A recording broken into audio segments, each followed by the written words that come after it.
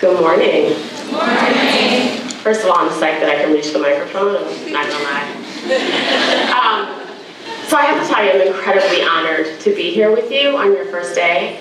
And a lot of what I'm going to talk about, you've heard pieces of it from the faculty and your student leaders as well. But I really want to hone in on how special and powerful this education is. So in the brief time together that we have together, I want to talk about a few things that relate to the unique education that Moore will afford you. The first thing I want to offer is that all change begins with a vision. That includes change at the very personal, intimate scale, like imagining a better life for you and your family. But it also includes large-scale, pattern-breaking change. So you heard the quote from Dr. Martin Luther King about be a headlight, not a taillight, right? Dr. King said, I have a dream. He didn't just say I have a plan for the civil rights movement. He said, I have a dream, right? So solutions to social problems are tethered to our capacity to imagine new possibilities. Solutions emerge from the combination of critical thinking and creative thinking. Analysis is not enough.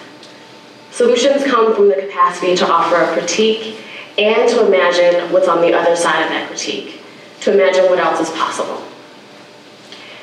And this ability to think this way is a skill. It's a skill that requires development. It's one that doesn't come naturally to everyone, and so the fact that you are here is already an indication that you have that capacity.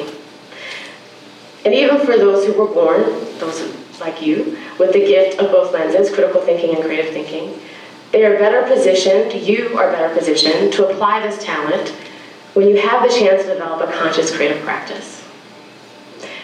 So, how do you actually foster visionary thinking? To my mind, you make art. Making art and making change are really parallel. And I see making art as a practice space to becoming a change maker. So let me offer you 4 ways that the skill set of making change and making art overlap. And there are more than 4, but I'm just going to offer you 4 for today. So the first is the ability to review, to bring fresh eyes and ears and limbs and hearts to long-standing conventions, whether those conventions are the way that materials might work together, or those conventions are about worldviews and long-standing beliefs. To see reality through the lens of possibility and potential instead of as a fixed constant. And to operate from a place of, what if we tried? Or how can we make this happen instead of whether we can make this happen? So that's number 1. Number 2, the ability to break rules. And I'm not talking about being a rebel without a cause, right?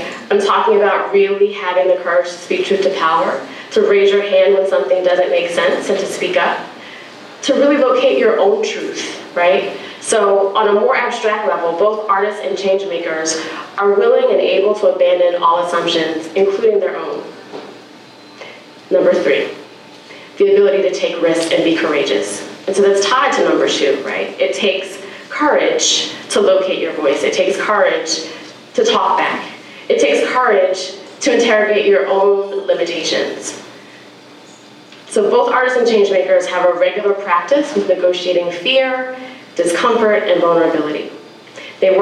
You work in spaces of uncertainty where progress is incremental and your intended outcomes aren't guaranteed, but you keep showing up. You keep doing the work, you keep working on that draft, and revision and revision. Number 4, the ability to harness imagination with intention. So it's one thing to daydream, it's one thing to let your mind wander, and it's quite another to have the ability to apply your capacity to dream to a clear purpose and targeted focus. It's not a small act to materialize something out of nothing. So if making art can yield these kinds of useful skills in our democracy, how do we make opportunities for this kind of art education more democratically available? So one answer is to bring art to where people already are. And as you heard in my bio, I started an organization that does just that. Laundromat Project goes out and commissions artists like yourselves to make public art projects in your own neighborhood. And also hires teaching artists as faculty to lead workshops with everyday people in their own neighborhood to make art that is about their community. Great. Here's why I bring that up. What I've learned is that making art in your own backyard, making art at a laundromat, which is fairly random, right, is a deceptively simple act. It makes it normal to exercise your creative muscles in your everyday surroundings, and there's a particular power in applying your creativity in your own community. It's not my mission to make everyone a professional artist.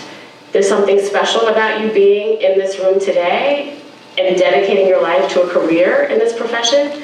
While it's not my vision to make everyone a professional artist, it is my vision to make the means of self-determination more broadly available. Because what I know firsthand is that making art is a tool for freedom and agency. And so what gets me out of bed every morning is that I want to live in a world where making art is a normalized skill set. The way that learning how to read and how to count is a normalized skill set. I want to live in a world where visionary thinking and the self-determination that it avails is part of our core curriculum. So that's my vision for change. That's the vision I want to see in the world. And so now I want to talk about your vision.